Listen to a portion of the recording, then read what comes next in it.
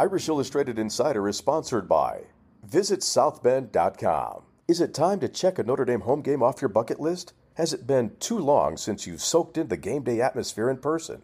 Whether it's for the first time ever or in a while, start planning your trip to South Bend to watch the Fighting Irish with ideas and inspiration at visitsouthbend.com. You're listening to Irish Illustrated Insider. I'm Tim Priester with Tim O'Malley from Irish Illustrated, joined by Pete Sampson of The Athletic. And this is a week that we all have waited for. We'll have another one of those coming up in October when USC comes to town. But for now, it's Notre Dame, Ohio State. And this one's a lot more unique. Notre Dame and Ohio State have squared off just 5 times since 1936. All 5 of those games have been won by Ohio State by double digits.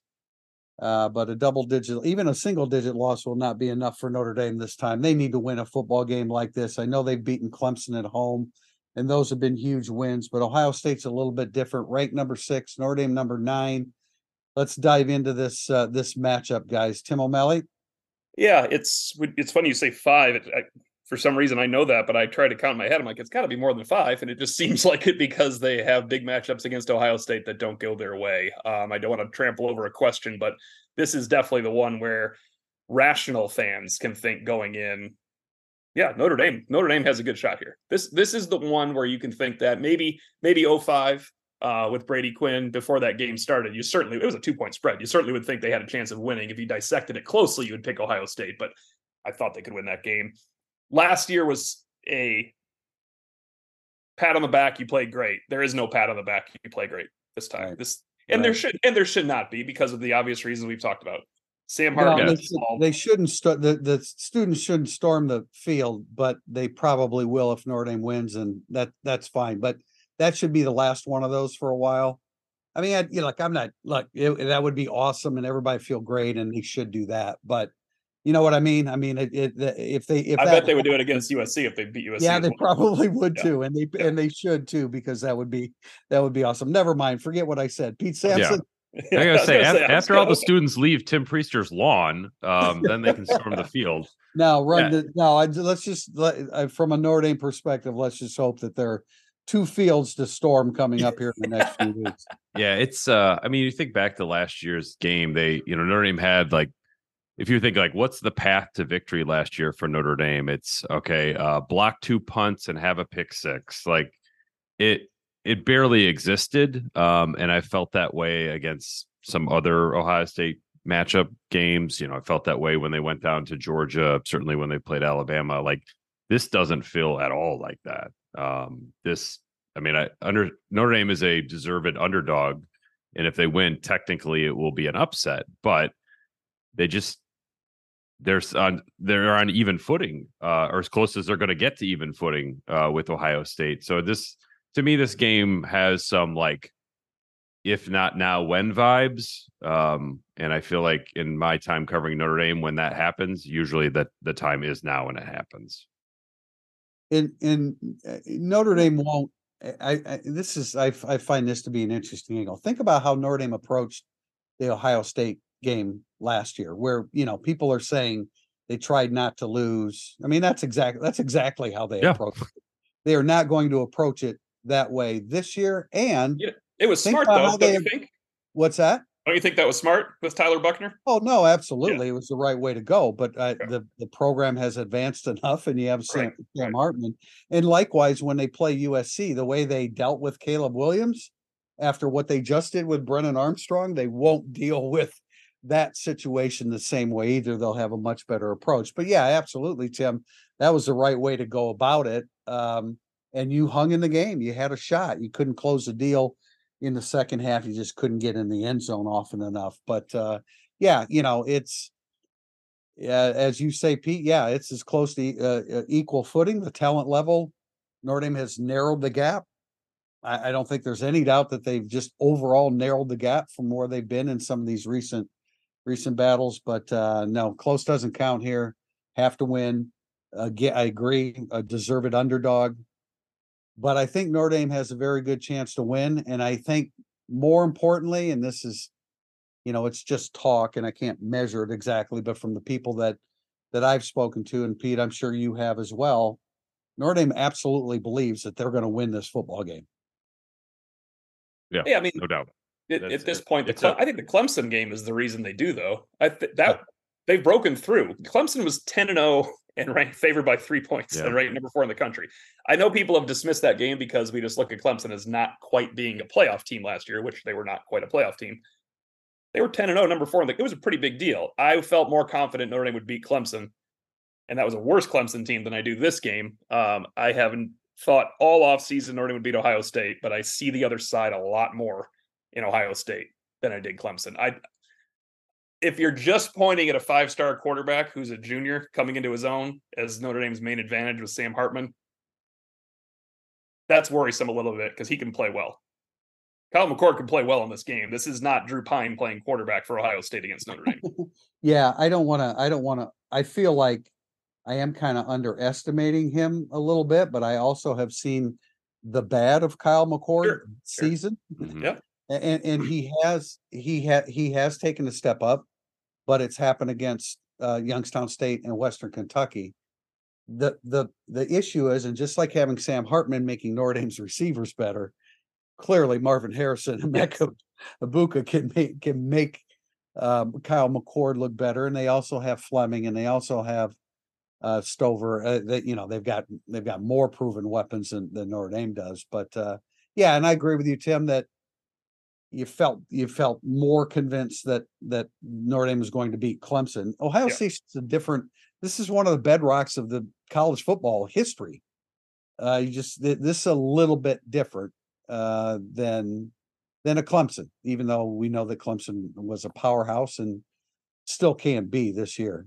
They were an odd mess at quarterback. We weren't 100% fully sure how bad of a mess they were, and they were a mess at quarterback last year. And look, they beat Clemson. Like, I don't want to take anything away from the Clemson performance, but that included a block punt touchdown, a pick six. It was a weird confluence of events that like let the night feel the way that it did.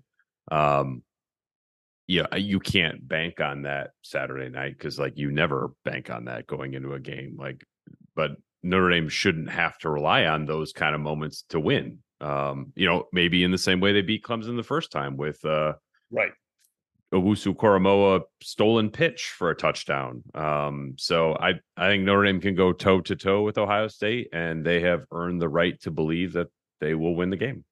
McCord is a little bit vulnerable though to a big mistake like that coming into Notre Dame Stadium. Yeah, it'd be great if it happened, right? I mean, I don't know what I don't even know what the name of Indiana Stadium is. It's not Hoosier Stadium, but I'm sure it wasn't. It's Assembly Hall, Tim. We're just it's Assembly Hall. I think. Right? Just call it okay. That one I know. That one comes to mind. But I mean, McCord walking into this situation, it's a lot different. And Ryan Day is people talk about Ryan Day on the hot seat with his 48-6 record because he's lost to Michigan 2 in a row after having beaten Michigan 2 in a row.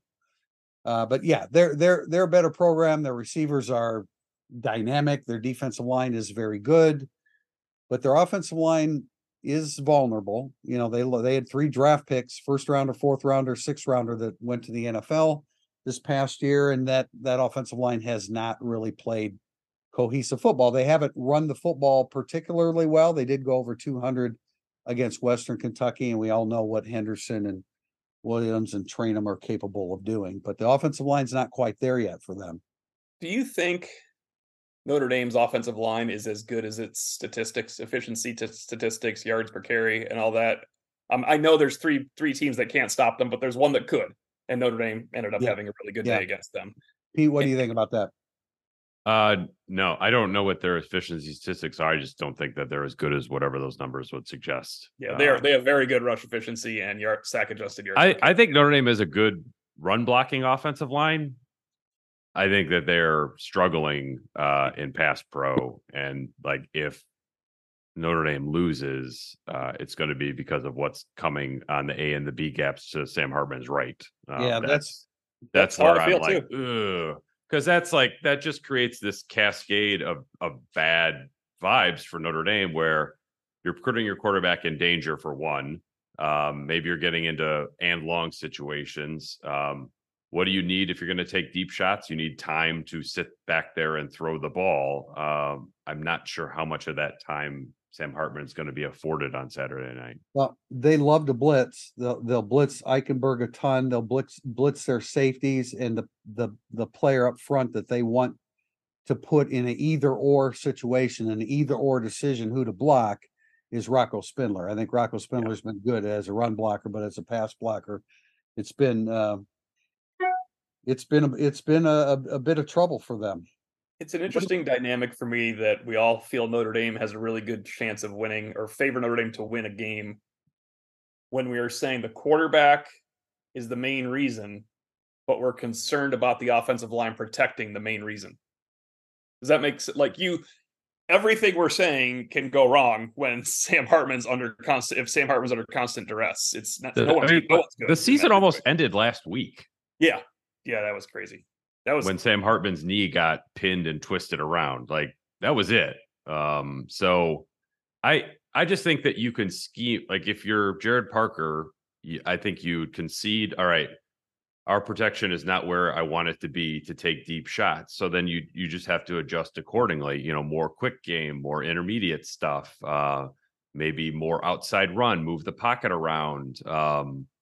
And I think that they've done a pretty good job of adapting to that. But you've really got to have a whip smart game plan to lean into that on Saturday if you're Parker. And Jared Parker has to have that whip smart scheme and game plan against Jim Knowles, who's in his second year as defensive coordinator. And we've always talked about second year. Notre Dame's better defensive. They're better in the red zone with Al Golden in the second year. I don't think that's an accident. So huge opportunity for Jared Parker. I mean, if you score in the 30s, Jared Parker probably did something really special. We did speak with Marcus Freeman a little bit ago. He declared Mitchell Evans to have practiced all week and ready to go. We had heard stuff about Gabriel Rubio during the week and that he hit the ground running on Tuesday, came out of it fine on Wednesday. They still have today's Thursday practice, but it sounds like those two guys are ready to go. That's huge. Rubio, we've talked about it now for a couple weeks. It's just that extra big body in there, as opposed to, a Donovan Heinisch. I agree with you, Tim. We want to see a lot of Donovan Heinisch more in 24 than we do in 23. He's just going to be bigger and stronger and better prepared. And even more not against a bigger offensive line. Like they can, as you mentioned earlier in the week, was it Monday, Tim? You feel like they could kind of wash out at times a Notre Dame defensive front. I'd rather have Rubio in there so that definitely. And he's he's mobile enough that he can work his way down the line to make a play. Yeah, there's like Heinisch is not ready for this kind of game yet. That's fine. But I also think like Evans was an underrated loss last week because it just it creates this. Like you're okay, you move up Holden Stays, you kind of feel good, like not as good as a run blocker, but a better passer. But then it's like there's too much Davis Sherwood or too much Cooper Flanagan. And if again, how do you protect Sam Hartman? You can run the ball more efficiently. Mitchell Evans is a big part of your run game success. Yeah. He's a much better blocker than Holden Stays. So to have Evans available on Saturday, I think is really significant, whether he's targeted or catches a pass or not. Yeah, Tim, Pete, I don't know if you were there at that time, but a couple of weeks ago, Tim, when you and I were talking to Parker, he talked about Evans and his run fits. And now those are things that most people don't pay a whole lot of attention to. But I mean, a run fit against a defensive line like this that has held, let's see, what have they done? Indiana rushed for 71 yards on 33 carries. Youngstown State rushed for actually 99 yards on 33 carries. That's probably pretty good for them. And then Western Kentucky had 80 yards and 33 carries. So, it's Notre Dame's looking for something in the 150s and above, I would think, at least in this situation. And little things, quote, little things like run fits from your big tight end are very, very important. I honestly think you're in the 200 range is what you have to have. Not have to have, because Sam Hartman can throw for 330, but 150, I don't think. Yeah, I hate to put a number on it. I don't want to. I don't either. It just feels. I hate numbers on it. It feels low. So right now, Notre Dame is averaging, Pete, if you're wondering, they are sack-adjusted yards per carry. They've been over 6 every game, including NC State. And you can say, well, Audric Estime had an 80-yarder. Of course he did. That's what happens. You break long runs when guys commit to you and you break them at the second level. He's going to have another long run at some point. Their first down average is what's going to be interesting. I did a story on this. It comes out later. So Notre Dame in their 4 games per first down snap is averaging 8.8, 8.2, 7.2, and 10.5 on first down snaps. Wow. It's a big improvement over Ohio State last year. Yes, when it was 0.53. Or no, that was Stanford. That was Stanford, actually. Now, Ohio State, I had to look at the flip side of this, has given up 3.6 on first down rushes, which is actually worse than their actual overall average. 2.5. Notre Dame would almost take that. After yeah, I think you would too. And 2.7 yards per pass on first down Ohio State. I mean, that doesn't include picks. So when Tim says he likes the under, all the numbers point there. It's just so many athletes make it tough. There's enough athletes out there where touchdowns happen when yardage doesn't. But Tim, the 150 seems. I hate numbers. We have no way of knowing. I don't even know why I said that. Doesn't seem right. You know what I mean? It's like they're. I feel like they won't control the game if they have 150. Is that fair? Well, what did they against NC State? They had 170, but 80 of them came on one run. Would you take 170 with 80 of them coming on with one? An 80-yard touchdown, yeah. That's fine. There's 2 ways of getting it. All right. So last thing, help me. What the hell is Steez? Is that steady and the nickname for Hartman? Do you know, Pete? No, I don't. I have no comment on this. Steez. I think it's steady and another word that has to do with him being a. No, I think it's ease is easy. Okay. That's right. So it's not steady. It's like styling and easy. Style and ease. I guess you're gonna have to read. It's a compliment, so it's not steady. They wouldn't use steady for a compliment. No, you're right. Anyway, someone will have the answer to it. I don't know why I even asked because I really don't. Well, you did ask another question. Memorial Stadium is IU's football stadium. Right. One of 16 in college football. Memorial Stadium? Yes. Yeah. You would think I would know that. I'm very excited to announce our new partnership with Underdog Fantasy. We decided to partner with Underdog because it's the easiest place to play fantasy sports. It's also the fastest growing fantasy app in the industry. Underdog Fantasy has a lot to offer, including their Pick'em game. In Pick'em, you pick whether your favorite players will have a higher or lower stat total in this week's game for a chance to win big. It's so easy to play. Just pick 2 to 5 stats of your favorite players and choose whether they'll go higher or lower. You can multiply 20 times your money by going 5 for 5. They also have a Best Ball Mania. If you think you know football, you've got to check this one out. This year's Best Ball Mania has $15 million in total prizes up for grabs, with the winner taking home $3 million. So sign up today with promo code IRISH and get your first deposit doubled up to $100. Visit UnderdogFantasy.com or find them in the App Store. And don't forget to register with my promo code IRISH to get your first deposit doubled up to $100. You must be 18 or older and present in a state where Underdog Fantasy operates. Terms apply. Concerned with your play? Call 1-800-522-4700 or visit www.ncpgambling.org. Segment 2 coming up, burning up the boards. If you're coming to a game this season, you have to check out Game Day Your Way, the official tailgate service provider of Notre Dame. Game Day Your Way offers everything you need, including tailgate gear, catering, and even beverage delivery right to your spot. And their Irish Express transportation from Chicago allows you to tailgate while you travel to their all-inclusive party zone in South Bend. Let Game Day deal with all the hassle so you can focus on the fun. For tailgates, tickets, transportation, and more, visit GameDayYourWay.com. The longest field goal ever attempted is 76 yards. The longest field goal ever missed? Also 76 yards.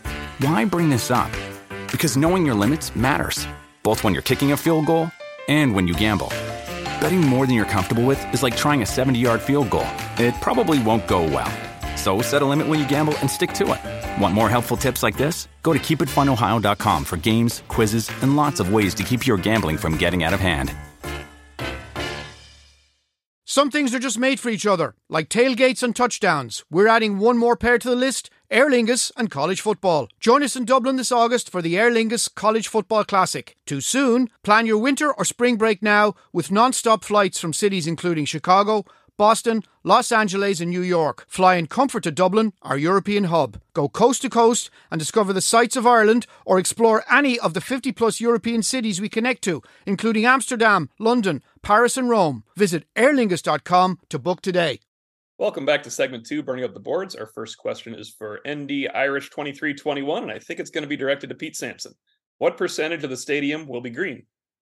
Give us a little background as to why you're the man to answer this, Pete. So I had a big story on The Athletic this week about sort of Notre Dame's ticketing strategy to prevent a Georgia replay from 2017. We were all there for that. I think going into that game, there was like, oh, is this going to look like Nebraska? And we're like, no, there's no way it's going to look like Nebraska. And then it looked like Nebraska. And so I wanted to know, okay, Notre Dame, the athletic department, like, what can you do about this? And they had also been thinking about that for the past year, about how do you stop tickets from going to single game market, so they can't be bought and sold by people outside of like the Notre Dame community. How do you seat Ohio State fans so there's not one big red block that shows up on television? It's easy to take photos of. How do you try to drive up season ticket renewals, because those people are less likely to sell their tickets historically. And then how do you bring down the threshold of tickets that individuals can buy, so then they have to essentially buy them to use them. And like, I was fairly impressed with how much Notre Dame had thought all this through. They're also of the mindset that, like, look, at the end of the day or the beginning of the night, what matters is Notre Dame fans deciding they want to show up to the game instead of selling their ticket. There's only so much Notre Dame can do, but Notre Dame, as they sort of, their ticketing department, as they track what's being bought and sold, like they can see every ticket as it moves and how many times it moves and who's moving it. The sections where there's been the most movement on resale on the secondary market are Ohio State sections. So I think there's reason for optimism that Notre Dame will have a home field advantage on Saturday night, 75-25. That's ideally, you'd like that to be more like 90-10. But I don't think that's realistic with the Ohio State fan base. And the plan with the LED bracelets, how do you anticipate that impacting? I think it's probably something that builds for USC in the future when people see how it looks. Because, what Notre Dame wants to do is, like, if you hold a ticket, the value of it is more than just watching the game. It's the experience before, it's the experience after, it's the experience like during with these bracelets, it's other things going on campus.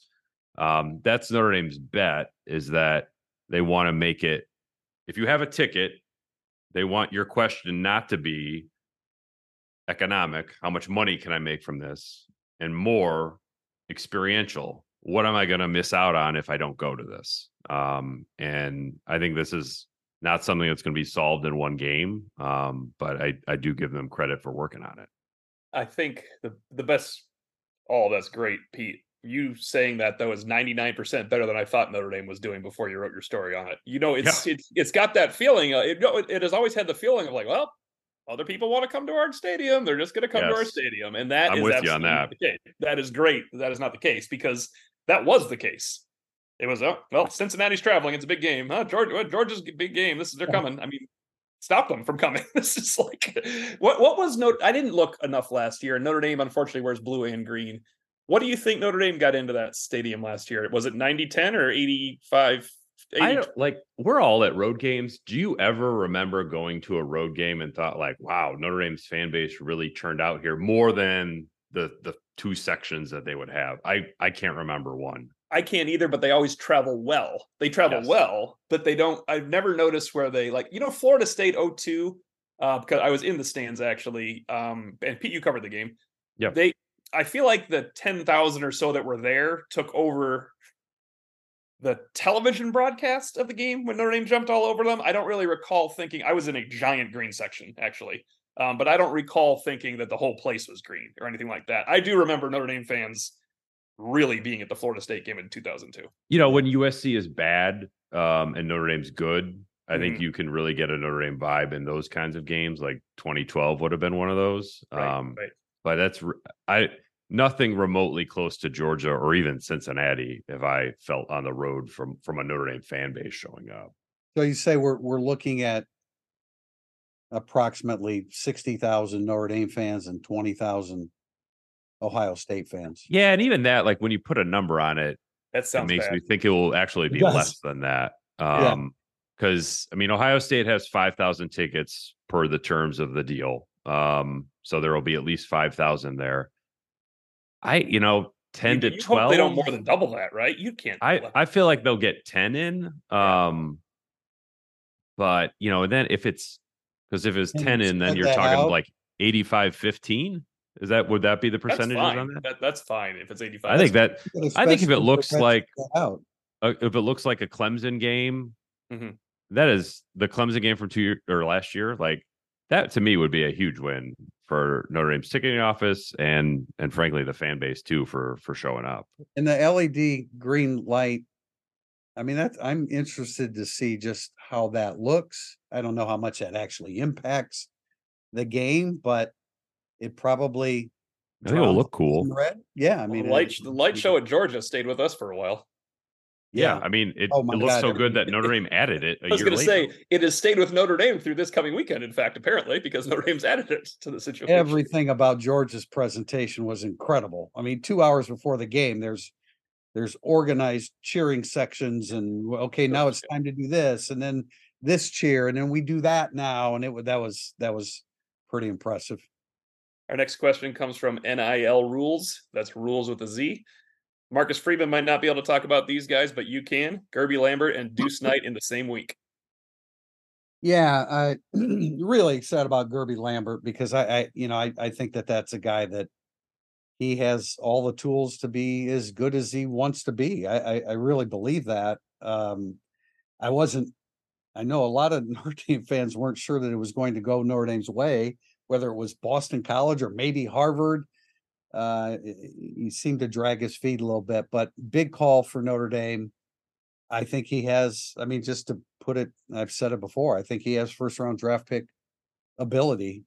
He's got to clean some things up, but as far as what he's capable of doing toolbox wise, he has it all. And then in terms of, Deuce Knight's a lot different than that, a real project physically, really good athlete, great length, free and easy throwing motion. It's going to have to spend at least a couple years getting strong enough to be ready to play the position. And they still won't need him to be the quarterback at that point. So very high ceiling, floor is lower than Bear Bachmeier. I thought Bear Bachmeier was a guy that certainly physically would be ready well before Deuce Knight, but do you need the 25 quarterback to be ready that soon? You probably don't, considering who's ahead of him. Yeah. So Lambert is just sort of next in the factory line of offensive linemen at Notre Dame. That's great. Yeah, I agree. He's got all the potential in the world. With Knight, like to me, it's 3 classes in a row where you've gone out and got a top guy. I realized the process to get to Kenny Minchie was a very bumpy road, to quote Marcus Freeman. CJ Carr was more straightforward, Knight more straightforward. Like you have to get some version of Minchie, Knight, Carr every year. Yes.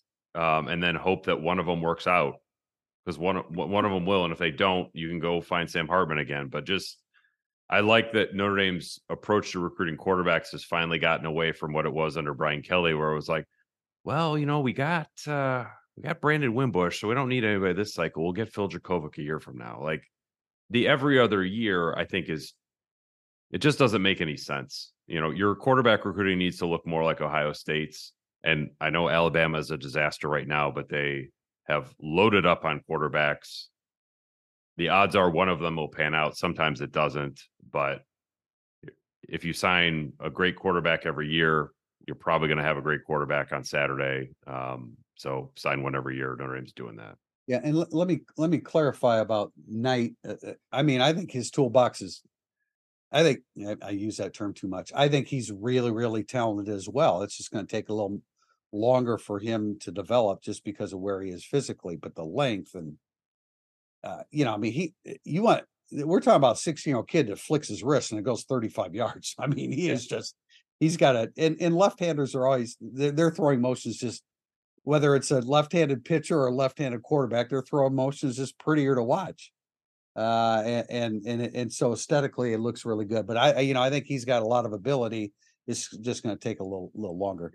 Question from Let's Go Irish 77. Notre Dame thus far has pressured the quarterback at a high rate, but hasn't hit home with sacks as much as you'd like to see. Will simply pressuring the quarterback be enough in this game and moving forward, or will they need to start getting more sacks? It's up to McCord. If McCord handles pressure, then it's not enough. If he panics a little bit during pressure, you like to see where those balls go. When it's 2nd and 10, there's some pressure coming and he unleashes one, because 3rd and 12 sacks are great, but 2nd and 10 interceptions on bad throws and rush throws and a guy that's missing is the most important thing. You just can't bank on them. They need a couple sacks, I think, in this game. And in obvious pass situations, a couple sacks would go a long way.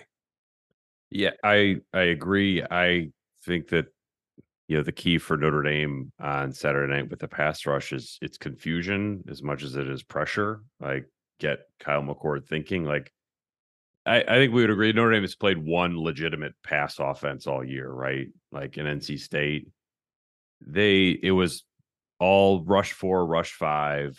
I had Brendan Armstrong. He got rushed by 6, 7 times. He went 2 of 7 for 25 yards and 2 picks.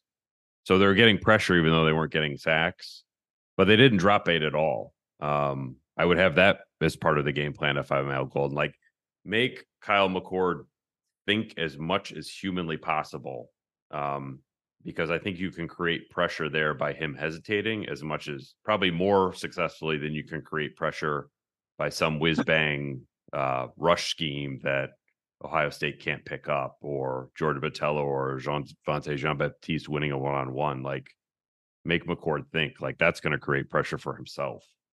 I think that's a great idea. I mean, drop 8 makes a lot more sense because McCord's not as apt to run as Brendan Armstrong. He's capable of running and picking up a first down, but that's not exactly what he wants to do. And as far as, do they need more sacks? I mean, you always want 3rd and 18, but if pressures lead to interceptions, that's even better. Yeah, I think against CJ Stroud, you need sacks, because if you pressure him and don't sack him, he's probably going to complete the pass. Yeah.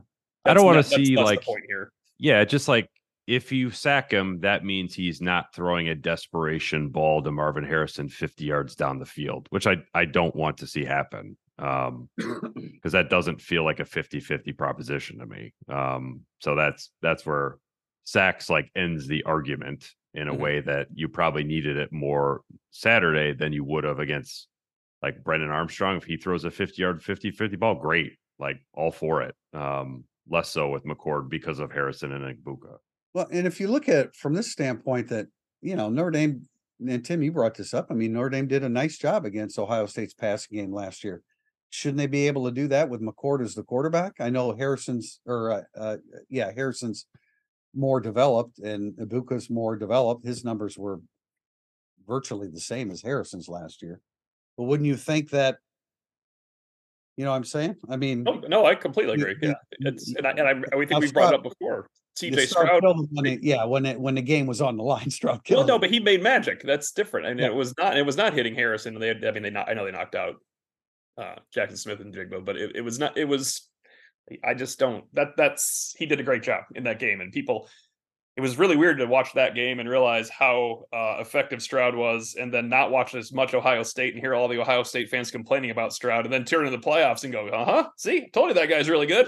He was fantastic in the playoff game. The one play that stands out is that third down completion along the sideline where you thought there's no way there's no way they're going to complete this pass. I don't know if it was 3rd and 16 or 18. It was 3rd and 6. They got 12. It was awful. Okay. Yeah. All right. So when I did that film study story with Jack Kaiser, like that wasn't one of the plays in it, but we talked about that play, and he was just like, holy hell, we had the perfect call on for that. Like we had everything perfect. And you're just like, all right. Yeah, this guy's really good.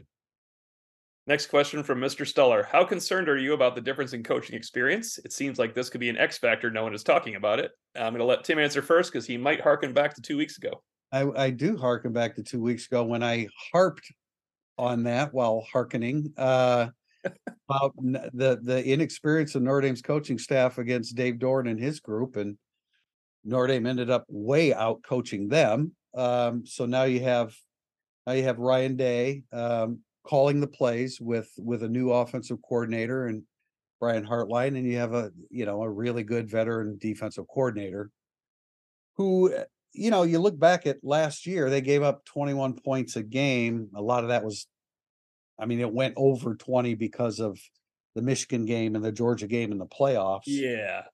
Right. But I'll say big game for Jared Parker, no doubt about it.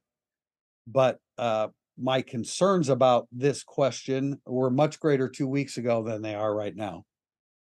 I would agree with that. I thought this coaching staff really proved something at NC State that should carry over on Saturday. Ohio State has a really good staff. I think Notre Dame has a really good staff. Yeah. So I think the coaching matchup here is even. Like if we were talking about, a college football playoff game where Ryan Day's been in a bunch of them and Marcus Freeman had, like maybe there would be something but this is a regular season football game. Like they both coached in a bunch of them. Yeah, I think it's an even matchup as well. The interesting thing is, like last year in the game, it's separate from it being Marcus Freeman's first year and all that. Ohio State's coaching staff had an easier time too. At some point during that game, they're punting on 4th and 4 from the 42, and you're like, you know why? Because they know Notre Dame can't possibly score. Like they were able to go. They got into that game and thought, all right, well, now we know what we're doing. Notre Dame had to come up with something to adjust to everything that Ohio State could do for 4 quarters. Ohio State took about a quarter to realize, all right, don't blow this, and we should be fine. Yeah, that is not the case for this game. Yeah, this game does not feel that way at all, unless Notre Dame can't run the football with any effectiveness. You still have a hope, though. No, exactly. You still have Hartman that can throw the football. I get that, but I'm talking about coming up with a game plan that gets you the win, that gets you more points than them. You need to be able to, obviously, and I'm really, really looking forward to, and with some degree of confidence, to Jared Parker's play calling Saturday night. I think there's a great vibe around Jared Parker right now. Hopefully that feels the same way about 10:45 Saturday night. Question. I was just going to say, he's got so much. I was rewatching some of the game last year, and you think like, all right, their passing game was banked on Tyler Buckner hitting Matt Salerno and then following up with a big gain to Kevin Bauman. Like that's not going to work. And Notre Dame has evolved so much from that Jared Parker, he just has so many more tools to deal with than Reese did at this time last year. And that you saying that reminded me of something I thought about during the week that I wanted to say. Chris Tyree is a better version of Lorenzo Styles. He's good for at least 7 yards of receiving on Saturday. Question. All right, that's really funny, guys. Question from Irish John M. If Notre Dame scores 30 or more points, do they win? Or does the game then end up being a shootout and Notre Dame ends up on the losing end? Yeah, first to 30 wins the 30 point. Well, only one team will score 30 if it's Notre Dame to win. I don't think we are looking at 37, 35, 35, 34 at all. I agree with you. Pete, what do you think about that? I think, first to 30 wins is probably a safe way to look at it. I like it. And again, we know how quickly points can escalate Yeah, I mean, weird stuff happens. Yeah. But this game for me is clearly earmarked as an under. To Pete's previous point about how weird stuff has happened, let's put it this way: Notre Dame scored 47 points against Clemson. They didn't score an offensive point between the Kyron Williams run and the Avery Davis long play that set up his catch. They scored 47 points. So weird stuff can happen. Yeah, no doubt. But it would be strange. I'll read this question. It's for you, T.O. Phil underscore Fell. I heard Tim O'Malley on a separate 24/7 preview show indicating that the corners will stay as boundary and as field. Do you foresee Notre Dame continuing to use multiple blitz packages in order to put pressure on Kyle McCord? Would this put Cam Hart versus Marvin Harrison into more man coverage situations? I mean, you can certainly roll your coverage to help out with Harrison, but yeah. And I would consider doing that. This is actually an old tactic of when you have a good corner like Cam Hart and a great receiver, you double there, and you have Benjamin Moore. You would then trust Benjamin Morrison to go one-on-one. I really believe they are staying boundary field, though. I don't think it makes as much sense to have your best cover corner, in my opinion, Benjamin Morrison, following someone around to do anything jeopardizing what you normally do on defense. I think they like their defense. They like their corners. Sure, one corner is better than the other. That's all right. I think they play straight up in this. I would agree. I think you're sort of outsmarting yourself if you're trying to like have corners sprint from one side to the other. I thought, O'Malley, your question of Freeman today was really good about like shortening the rotation a little bit. This is a game where I think you would just want to go good on good as much as humanly possible. But Notre Dame's pass scheme last year against Ohio State was great. It's incredible to look back at that game and look at Ben. I wanted to see what Ben Morrison's first snap was, what happened on it. They just put him in press coverage against Marvin Harrison Jr. That's impressive, man. And I don't want to make excuses for Cam Hart, but he did play the game hurt last year. Yes. I mean, Cam Hart was hamstring. It showed. There was a play where I think it was a TD pass where he just was like a little late. Not quite as explosive as you would think getting to it. Maybe it's a PBU if he is. It's just they just have a different set of circumstances than last year. They do. And to be fair to Marvin Harrison, he can beat a healthy Cam Hart as well. I'm not trying to say that is going to be the shutdown situation. Speaking of last year's game, here's some numbers. Both Ibuka and Harrison were targeted 11 times each. Ibuka caught 9 passes for 90 yards. He had 52 yards after the catch with a long of 31. Harrison was targeted, as I said, 11 times, caught 5 passes for 56 yards, 2 yards after the catch with a long of 21. Sign me up for that. Touchdown, right, for Harrison? No, touchdown for Ibuka. Yeah. Oh, no, touchdown for Ibuka, right. Harrison, what did Harrison get hard on? Just the right side one? He almost caught an over-the-shoulder diving out of bounds TD, which, I would bank on him to catch, but now I wouldn't bank on Ohio State's quarterback being able to put the ball there. So you guys would take that, huh? 22 targets, 14 receptions, 146 yards, long of 31, 1 touchdown. I mean, that's a double-digit win. Well, you still have to contain Henderson. You do, but that's missing a lot of plays. You're probably right. Notre Dame has not. Of course, Notre Dame hasn't, as I said earlier, hasn't had a single-digit loss, and we're talking about double-digit wins. But that I asked the question, how would you feel about that? And you're probably 56 right. yards for Marvin Harrison is all I heard at the end of that. Yeah. That's insanity. Annie Davis asks, what are the expectations for Jordan Botelho Saturday night? What we put numbers on this? A big play. I think a big play. Force a quarterback fumble. Make them account for you. Make them account for you big time. We really haven't seen a bunch of that. And again, the NC State game, like I'm looking at our message board during the game and people are complaining about Botelho and he's not doing anything. It wasn't, his role was to stay in his lane and not let Armstrong get by him. And he played that role. I would think this is a little bit different. You need quarterback You need some quarterback pressure from him and JJB. And I think they have a decent chance of doing that against this offensive line, but I think it requires the timely blitzes from the second level of the linebackers, I think, to probably get any kind of consistent pressure on McCord. This probably sounds counterintuitive, but like I don't have any expectations for Jordan Patel anymore. Whereas when he was a lesser player, my expectations would be like, all right, on 3rd and 12, if you can get one pressure, that would be great. Like, That's a good point.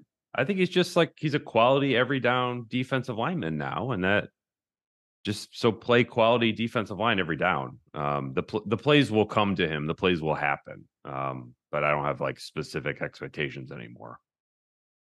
Just the whole idea of just do your job. It took 4 years for Joe Patello to learn to just do your job, and everybody will be pleased. The coaching staff certainly will be pleased with what you do, and go ahead and mix in a couple sacks if you'd like. But he's playing a very valuable role for this defensive line right now. You keep adding stats to Marvin Harrison getting 56 yards and Jordan Patello getting a forced fumble and a couple sacks if you'd like. I'm going to maintain my 10-point win situation here pretty soon. These are all pointing to good things. 1 sack plus a strip sack. Yeah. How about that? Maybe you'll pick up a fumble like Jeremiah Owusu-Koramoah. He'll score. It's fine. Block another punt for a touchdown, just like last time. Yeah, they're getting Question from Martin Evenflow. If not now, when? Is this Notre Dame's best opportunity to defeat Ohio State in the past 5 matchups? I mean, he stole my prediction first line. If not now, when? Right there. It is their best chance. If you're trying to not do revisionist history in 05, I mean, I thought Ohio State would win the game, but we all felt Notre Dame had a fine chance to win that. Notre Dame was a great offense in 05, and they weren't as good as Ohio State. After 60 minutes, you realize they weren't as good. But I didn't think they were going to give up 500 yards going into the game. That I can't recall thinking that about that Notre Dame team. And then they did. But we know that now. That's the they had 3 first-round picks at receiver and a Heisman Trophy winning quarterback. This is a better chance than that year, though, right? Home game with yes, 100%. Yeah, I mean, it just like Notre Dame has a defense now, and Brady Quinn was on Notre Dame's sort of like Wake Up the Echoes podcast that they do, and I mean, he talked about how like when he was at Notre Dame, they played Ohio State. You didn't feel like Notre Dame had a balanced team. Like they could score it, but there was nobody on that defense that you're like, oh, well, they have a chance to shut you down. This team feels much, much different defensively. Quarterback matchups in the previous 5. Yeah. Stroud versus Buckner, of course, which is horrible mismatch. It's just insane right there. JT Barrett and Deshaun Kaiser. Troy Smith versus Brady Quinn, which is a really, really interesting matchup. Stanley Jackson played the 96 game against Paulus. Mm-hmm. And then Brian Hoying, who spent more time in the NFL than I ever imagined against Paulus in 95. Yeah, Bobby Hoying had some talent around him on that team with Eddie George, Ricky Dudley, Terry Glenn, and everything else, and Orlando Pace. So they had some players. I would say back then, though, Tim, you didn't really go cover Notre Dame game in 95. You knew Ohio State was the best team in the country, probably. Yeah. No, I'm just throwing. No, but you thought Notre Dame could win because they were Notre Dame back then. That was the program, right? You brought your program when you traveled back then. Yeah, it was starting to fade past that sweet spot of 88 to 93, which was. Wish you guys could have experienced that with me because it was awesome. It was a lot of fun. But I just thought I'd throw those out. I threw that in Thursday Thoughts today because we talk when you're talking about, McCord versus Hartman. That's not nearly as one-sided as Stroud versus Buckner, but it is still one-sided, and you need to make a young quarterback play young on Saturday. On a related note, ACC TG Teach. You've all covered big games as journalists. What's the biggest game you've attended as a fan in Notre Dame Stadium? Goes back to Priester's question, because the 3 biggest games I've ever attended, I was a fan of Notre Dame Stadium. Notre Dame 88, Notre Dame 93, and Notre Dame 05. And they're so big, I don't need to say the opponents. Yeah. Pete, I've attended one game in Notre Dame Stadium as a fan. It was And against Arna's Texas Battle broke A&M. his wrist. Is that what happened? Was that the one? What's that? Did Arna's Battle break his wrist? Is that the one? What you attended? No. Did that happen against Texas A&M? Oh, that was your first covered game, right?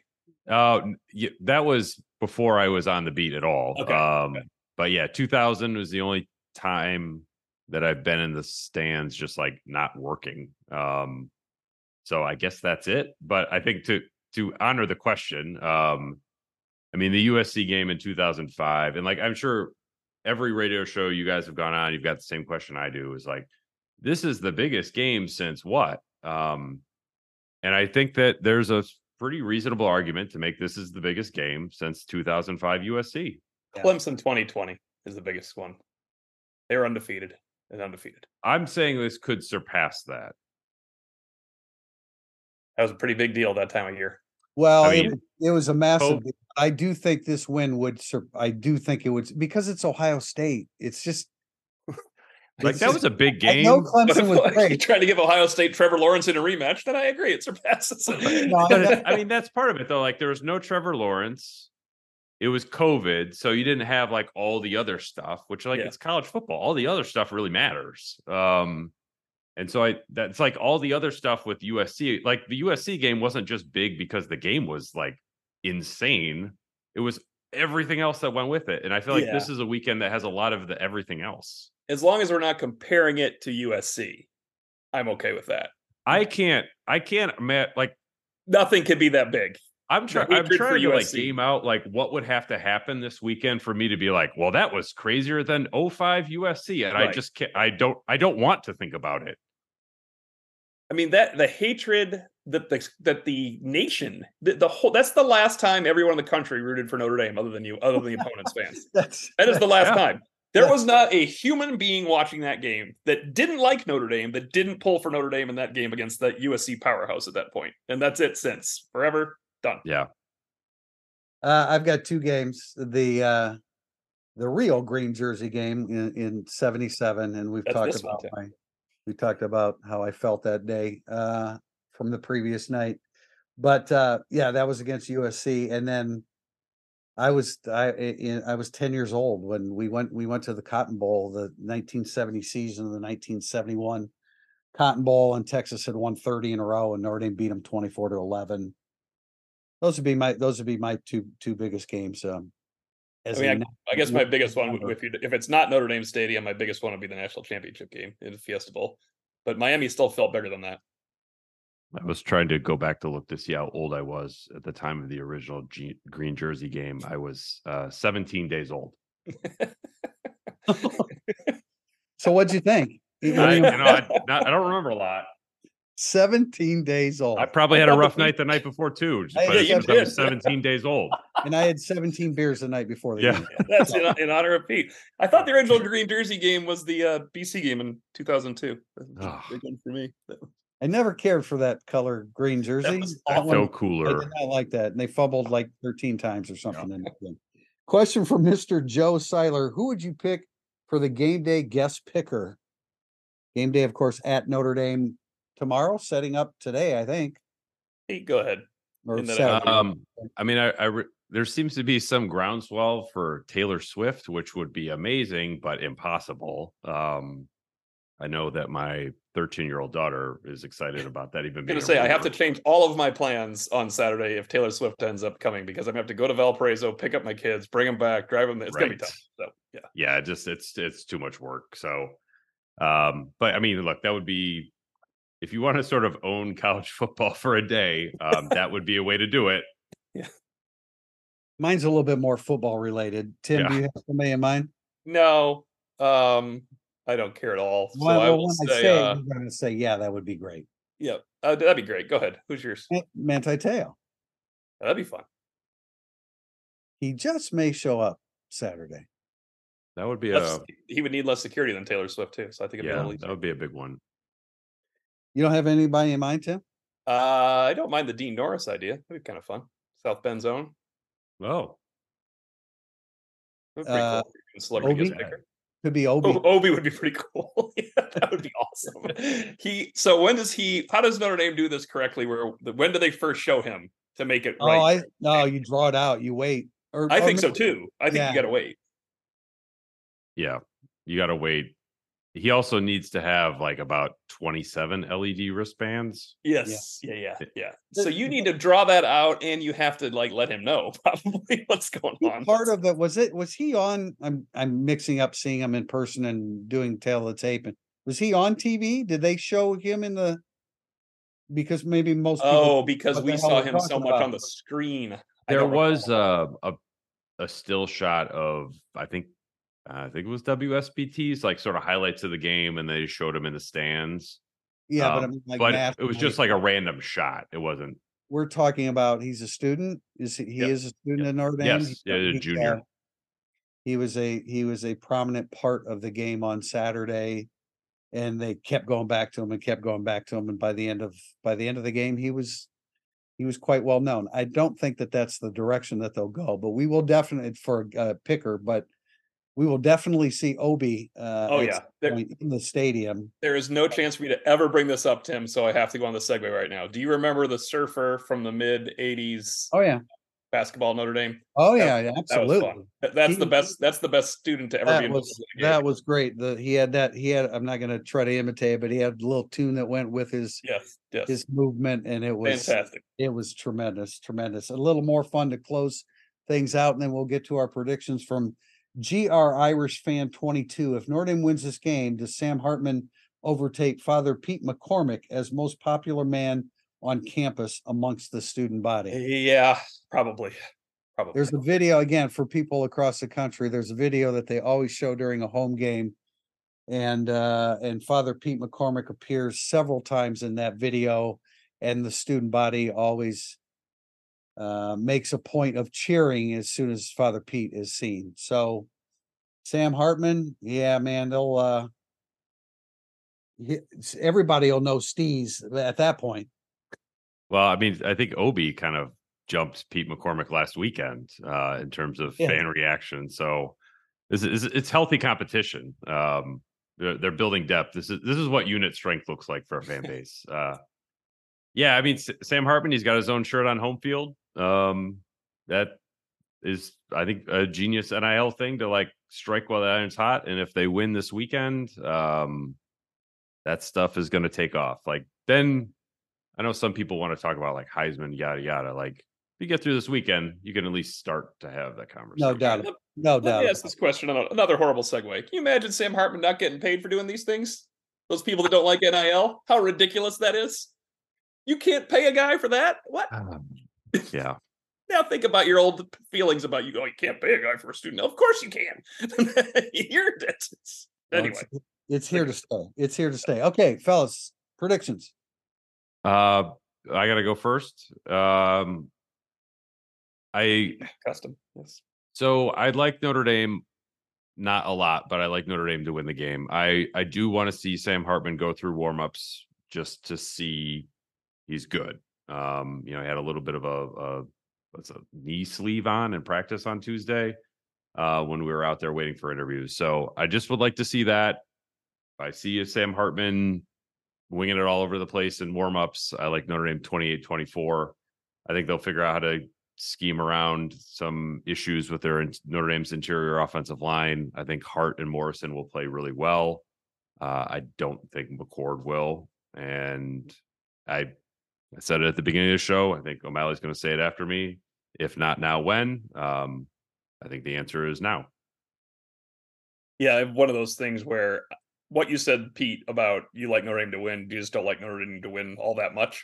You didn't mean by much. You meant you're not going to put a whole lot of money on Notre Dame winning a football game. No, I mean, it's one of those things like I think we're all going to pick the same team to win, and this is not a game that should have a unanimous pick, right? So does all that of make this, sense? all of this, and all the buildup, and all the feeling of if not now when is such a dangerous thing for a football program. But I do think I don't really like that expression, but I understand why people use it. Yeah, it's there's a lot to like about Notre Dame in this game, and actually Pete's point about McCord goes into my prediction. I am Notre Dame 27-26. I'm not just trying to make a 1 point under like I was last week with the 42-8.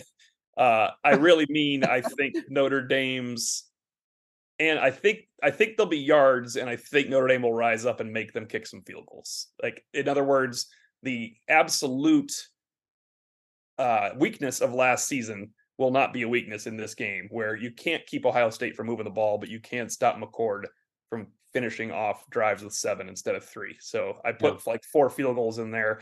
I'm sure it'll be 3 field goals instead. So maybe I did massage my score a little bit there, but I'm doing 27-26 Notre Dame. Well, my pick's the under 55.5.